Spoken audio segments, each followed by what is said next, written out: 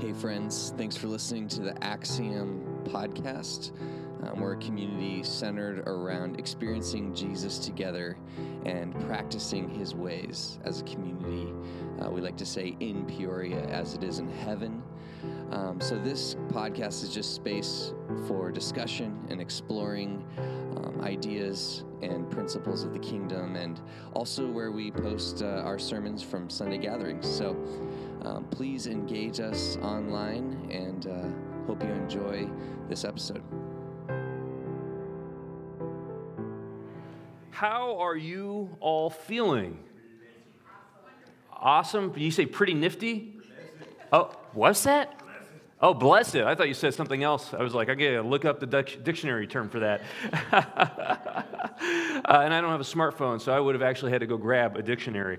My name is Eric. I'm one of the pastors here at Axiom. If we haven't met before, I hope that we get to meet. Make sure you say hi to me before you leave. I would love to get to know you. I will say, though, my memory is awful. And so if I forget your name, I apologize in advance. I'm terrible about that stuff. I'm supposed to use people's names like 5 times every time I use it for the first time, and I never remember to do that, perhaps not surprisingly.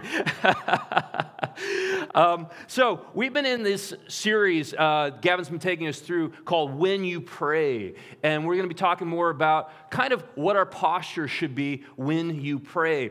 I am going to be talking a little bit about, though, not so much like physical posture necessarily, but interior posture, the way that we cultivate a mind and a heart that is ready to hear and experience God. Because when we pray, we're talking to our Father in heaven, the creator of the entire universe.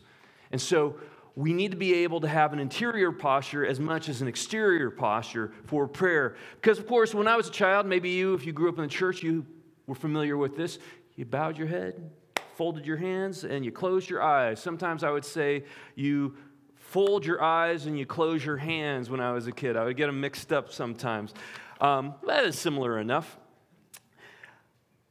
I will tell you, though, that the times that I typically pray, I don't know about you, the times that I typically find myself praying, it's not really like I'm setting aside this time during the day and I'm going to enter into the space of prayer where I'm talking to God. I'm usually like in the midst of some turmoil in my life, or driving down I always talk about driving because apparently I get really angry when I'm driving. I'll be driving down the road, somebody will cut me off, and I think we're going to get into an accident, and I will say, "Oh God, don't let me die."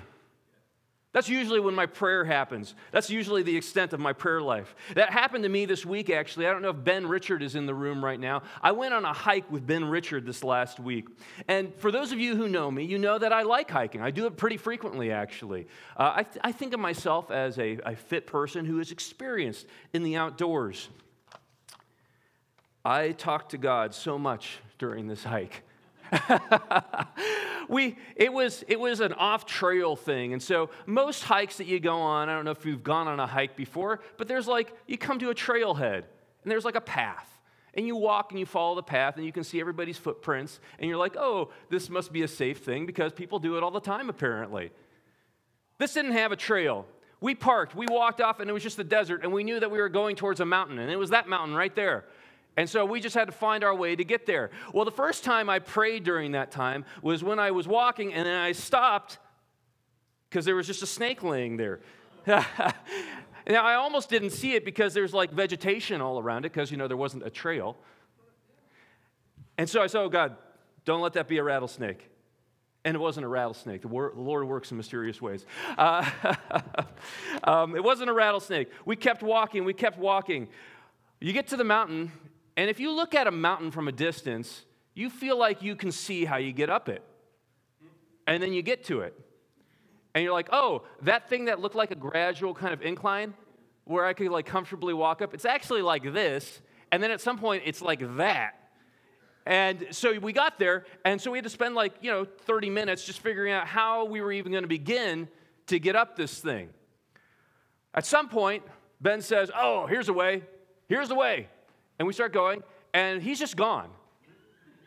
He goes around a corner, and he's just gone. And I'm looking around, Ben, where are you? And then I hear a voice from on high say, up here. And I look up, and he's just up there. There's like a vertical rock face, and he's just up there. He's like, come around over here. There's a way to climb up. What he meant by that was there is a way to climb up, which means hand over hand. And this isn't like a rock climbing gym where somebody's come in there and they're like, oh, everything's fine. We got a rope here, so if you fall, you'll be okay. No, it's just like crumbling rock face. It's like littered all around the base of this thing was like the rocks that had fallen off in the last storm. And so you get there and you're climbing up and you're praying that God, please don't let these rocks come out from my hands. And he's like, you got this, man. Ben's up there. He's so great. He's so great. He's up there. You got it. Come on, you got it. And he takes my hand. You know, when I finally do get up there, I made it. I didn't fall down. I didn't die yet. He pulls me up and I'm like, oh, good. We made it. Oh, I'm glad that's over. And then we round a corner. And I don't know how long you guys have lived in Arizona for. Are you familiar with cholla, jumping cholla? They misleadingly call it teddy bear cholla sometimes. You do not want to hug teddy bear cholla. Jumping cholla is more accurate because it is so loose and comes off so easily and grabs you, it feels as though it actually has jumped upon you. And so we round this corner, and you know, if you've ever seen cholla, there's like one there, there's one over there sometimes. You're like, oh, I'll just avoid it. We round a corner, and it was a garden of cholla. Like, it was like a wall. It was a wall of cholla, and you're like looking for the gaps that you could walk through, and you're like, oh, there's like no way to walk a safe distance from this stuff. And so I would like to tell you that I didn't get stuck at all, that I was perfectly fine, that I didn't find myself praying to God in anger as I had to rip cholla out of my leg. That didn't happen. We walked through, and of course, you're walking, you think, oh, I'm avoiding this, I'm doing okay.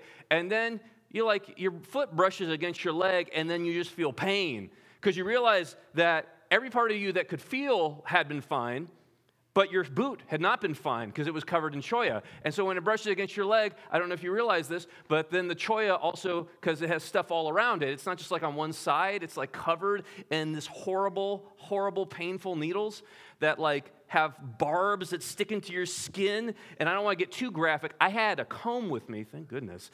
Thank God. And I was able to get it out, but it was like, my leg is still black and blue. I don't know if I can show you that. But we did that. The whole time I'm praying, I'm like, God, I know this happened once. I got cholla in my leg. Don't let it happen again. You know, Ben got it in his feet. I got it in my leg. It was awful. Then, because there's more, we make it through the field, and you're like, okay, it can't get any worse than that. And as you're going through the cholla field, you hadn't been really looking at the mountain. You'd forgotten about it. But that's the whole reason why you're here, is the mountain. Well, we get to a point where you realize, oh, that part of the mountain that we climbed up and then went through the cholla field, that wasn't like the highest part of the mountain. Because then there's this whole other center section of the mountain that goes even further up. And so Ben is out. He's like a pathfinder. He's incredible. He's going out in front, and he's climbing. And he is, of course, finding these vertical rock faces for us to go up, and they're falling, rocks are falling apart and all this. The whole time I'm praying, God, don't let me die.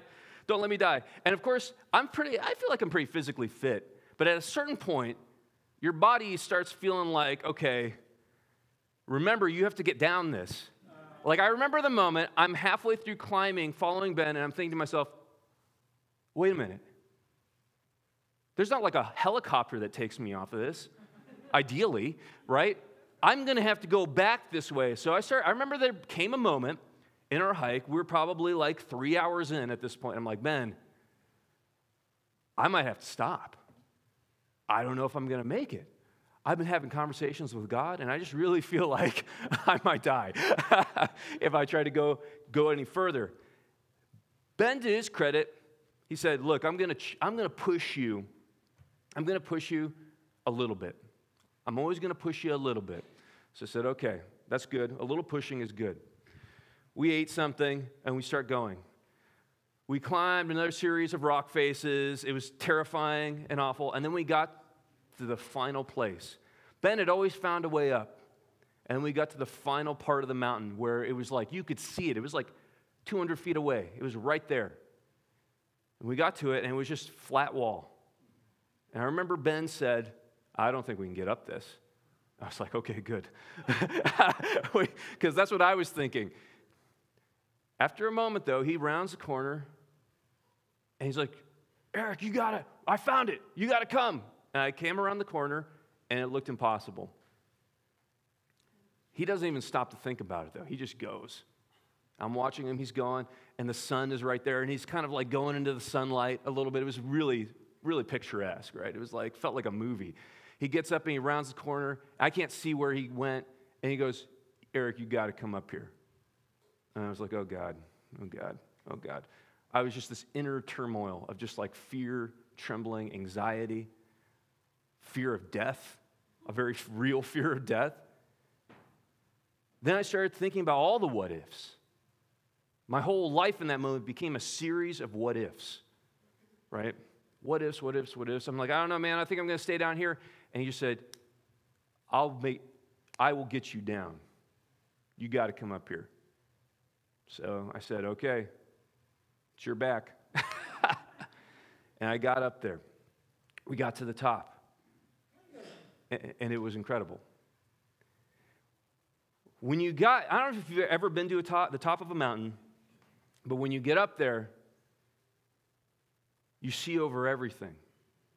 It's that moment of being on top of a desert peak where there's just you, the sky, and a little bit of rock underneath you.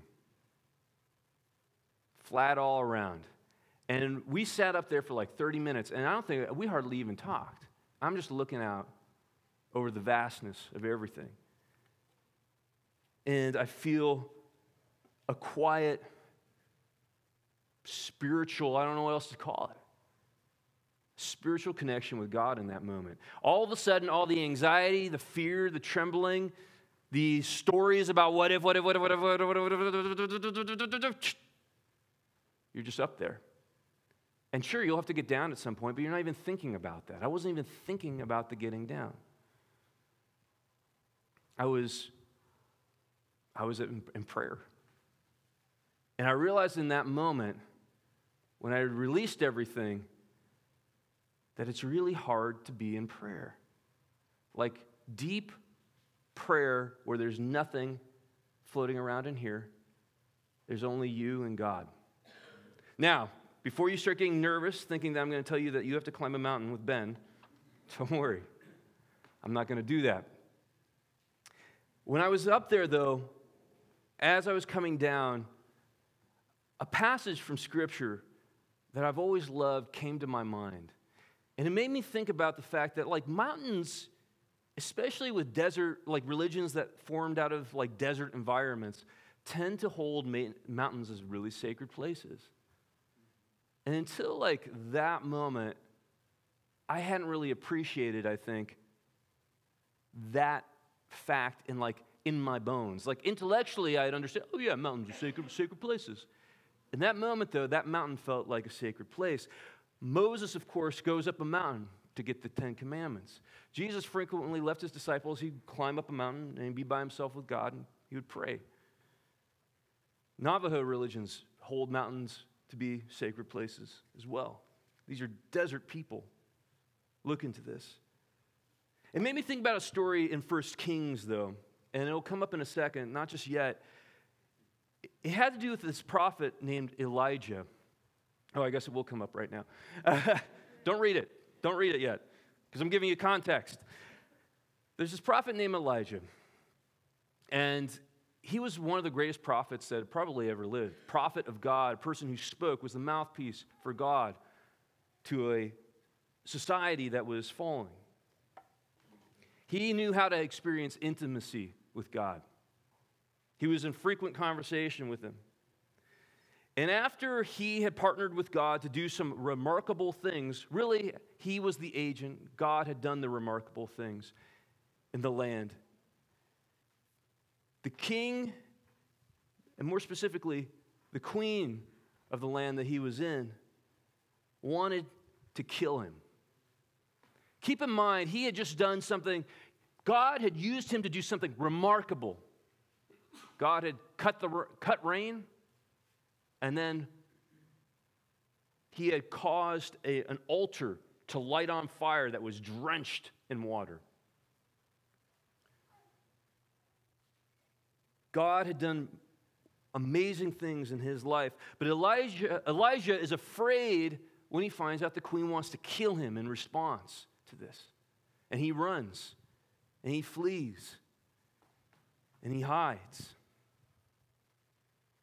And then God comes to him in the desert as he's laying on the ground saying, "Oh, just kill me. This is too hard. Kill me." God sends him to a mountain. And he goes to a cave in that mountain. And this is where we find him. In 1 Kings chapter 19, verse 11.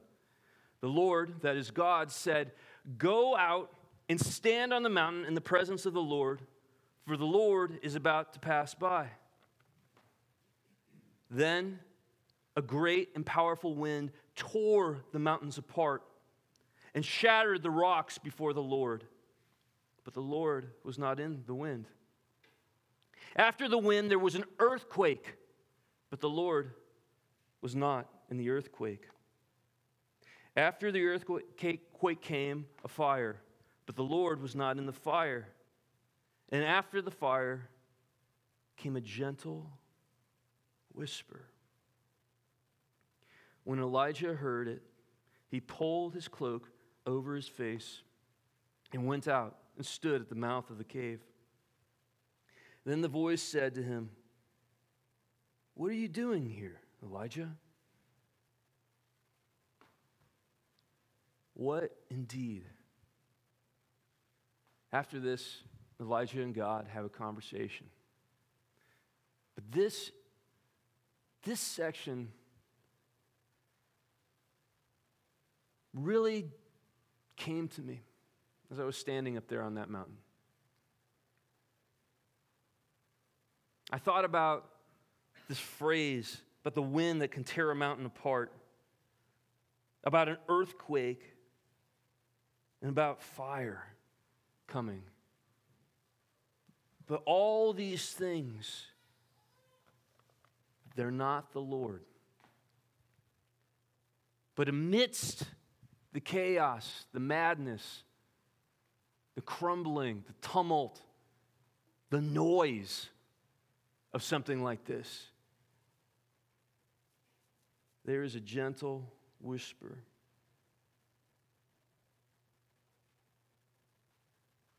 I thought about my whole trek up the mountain. There hadn't been necessarily literal fire, literal earthquakes. There had certainly been wind. The whole time as I went up there, my experience of God was grounded in the tumult, the noise, the chaos, the fear, the trembling, the idea that I might die at any minute, that I might fall, that the rocks might give out from under me. Oh God, save me. And I realized there's so often in my life that I go and live in that space. I occupy that kind of prayer space of tension and anxiety, of talking at God constantly.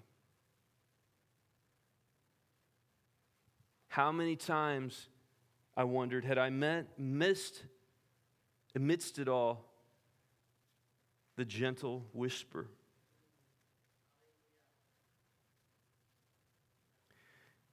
I think it would be a mistake here to read a passage like this and say, okay, well, I just got to avoid wind, earthquake, and fire.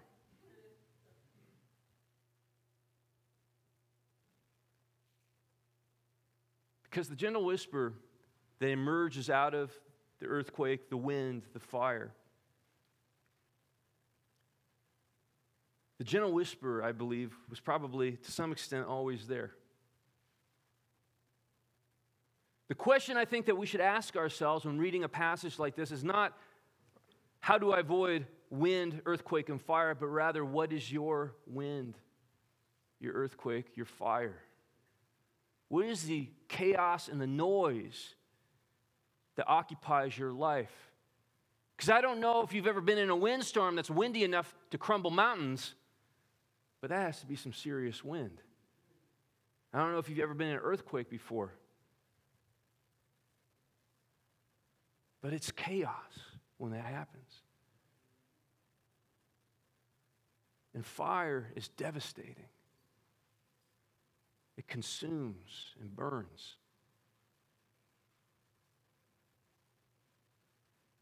The temptation, I think, if I were there on that mountain, would be to focus on all of those things. On the earth crumbling around me, the wind blowing, and the fire burning. Those seem, if you were in that moment, those would seem to be the things that you needed to worry about. If I were Elijah in that moment, I'm pretty sure I would be sitting there praying, oh God, don't let the mountain fall on me. Don't let the wind blow me off. Don't let me get burned. Chattering and chattering away. Would I have missed the gentle whisper of God? I once heard somebody say, he said to me, you spill out onto other people what you fill your cup with.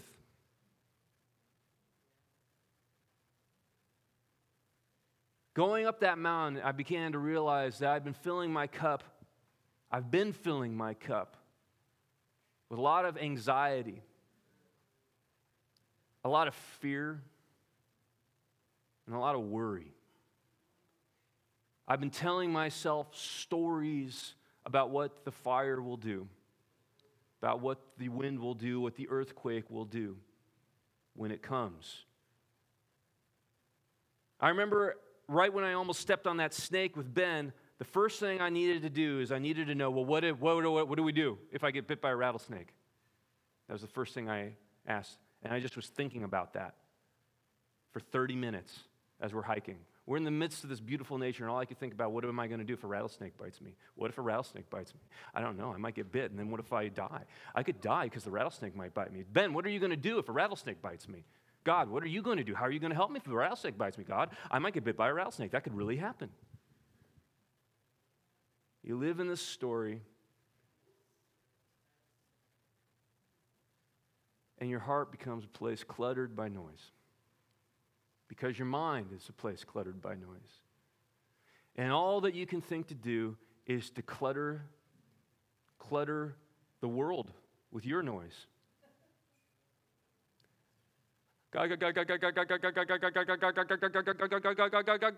Okay. I get it. The voice asks, what are you doing here?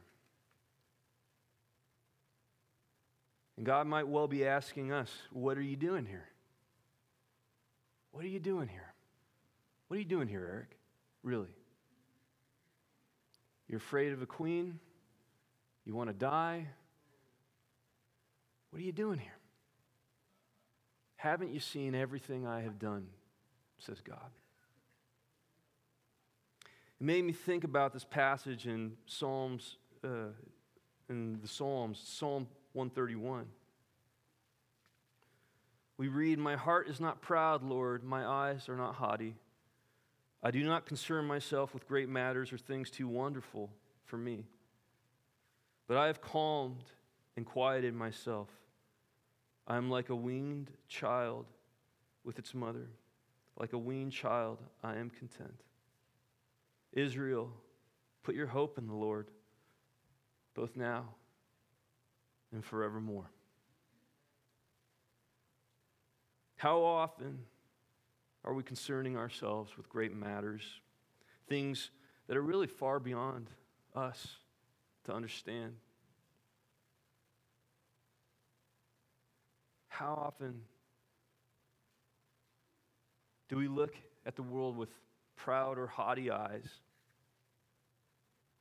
How often is our heart actually content to resolve things for ourselves with our plans and our fear? What happens if the mountain falls on me? What will I do?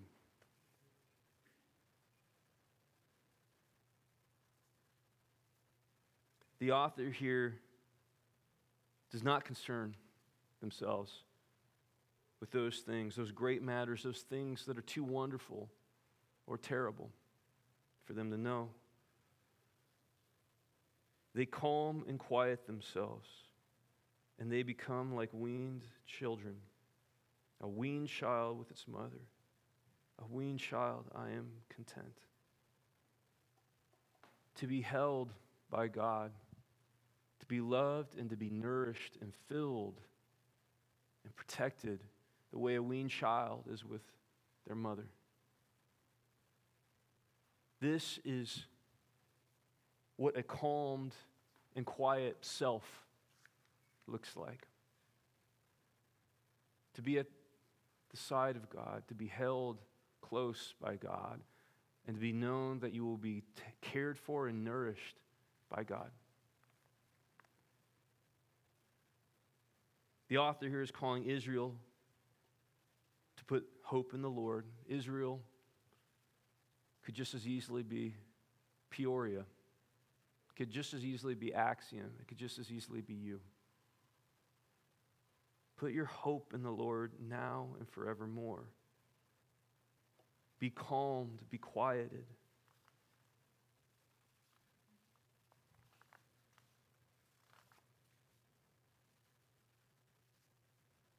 What are you doing here, Elijah?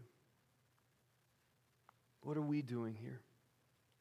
Are we able to step into the open and hear, despite the noise, despite the fear and chaos that emerges in our hearts because of our desire to handle these things that are really great matters? Can we surrender those great matters and lean against God and be weaned as children by our Lord? Can we be filled up with the peace and gentle whisper that truly comes from God? Won't you pray with me here? Lord, we want desperately to hear your gentle whisper.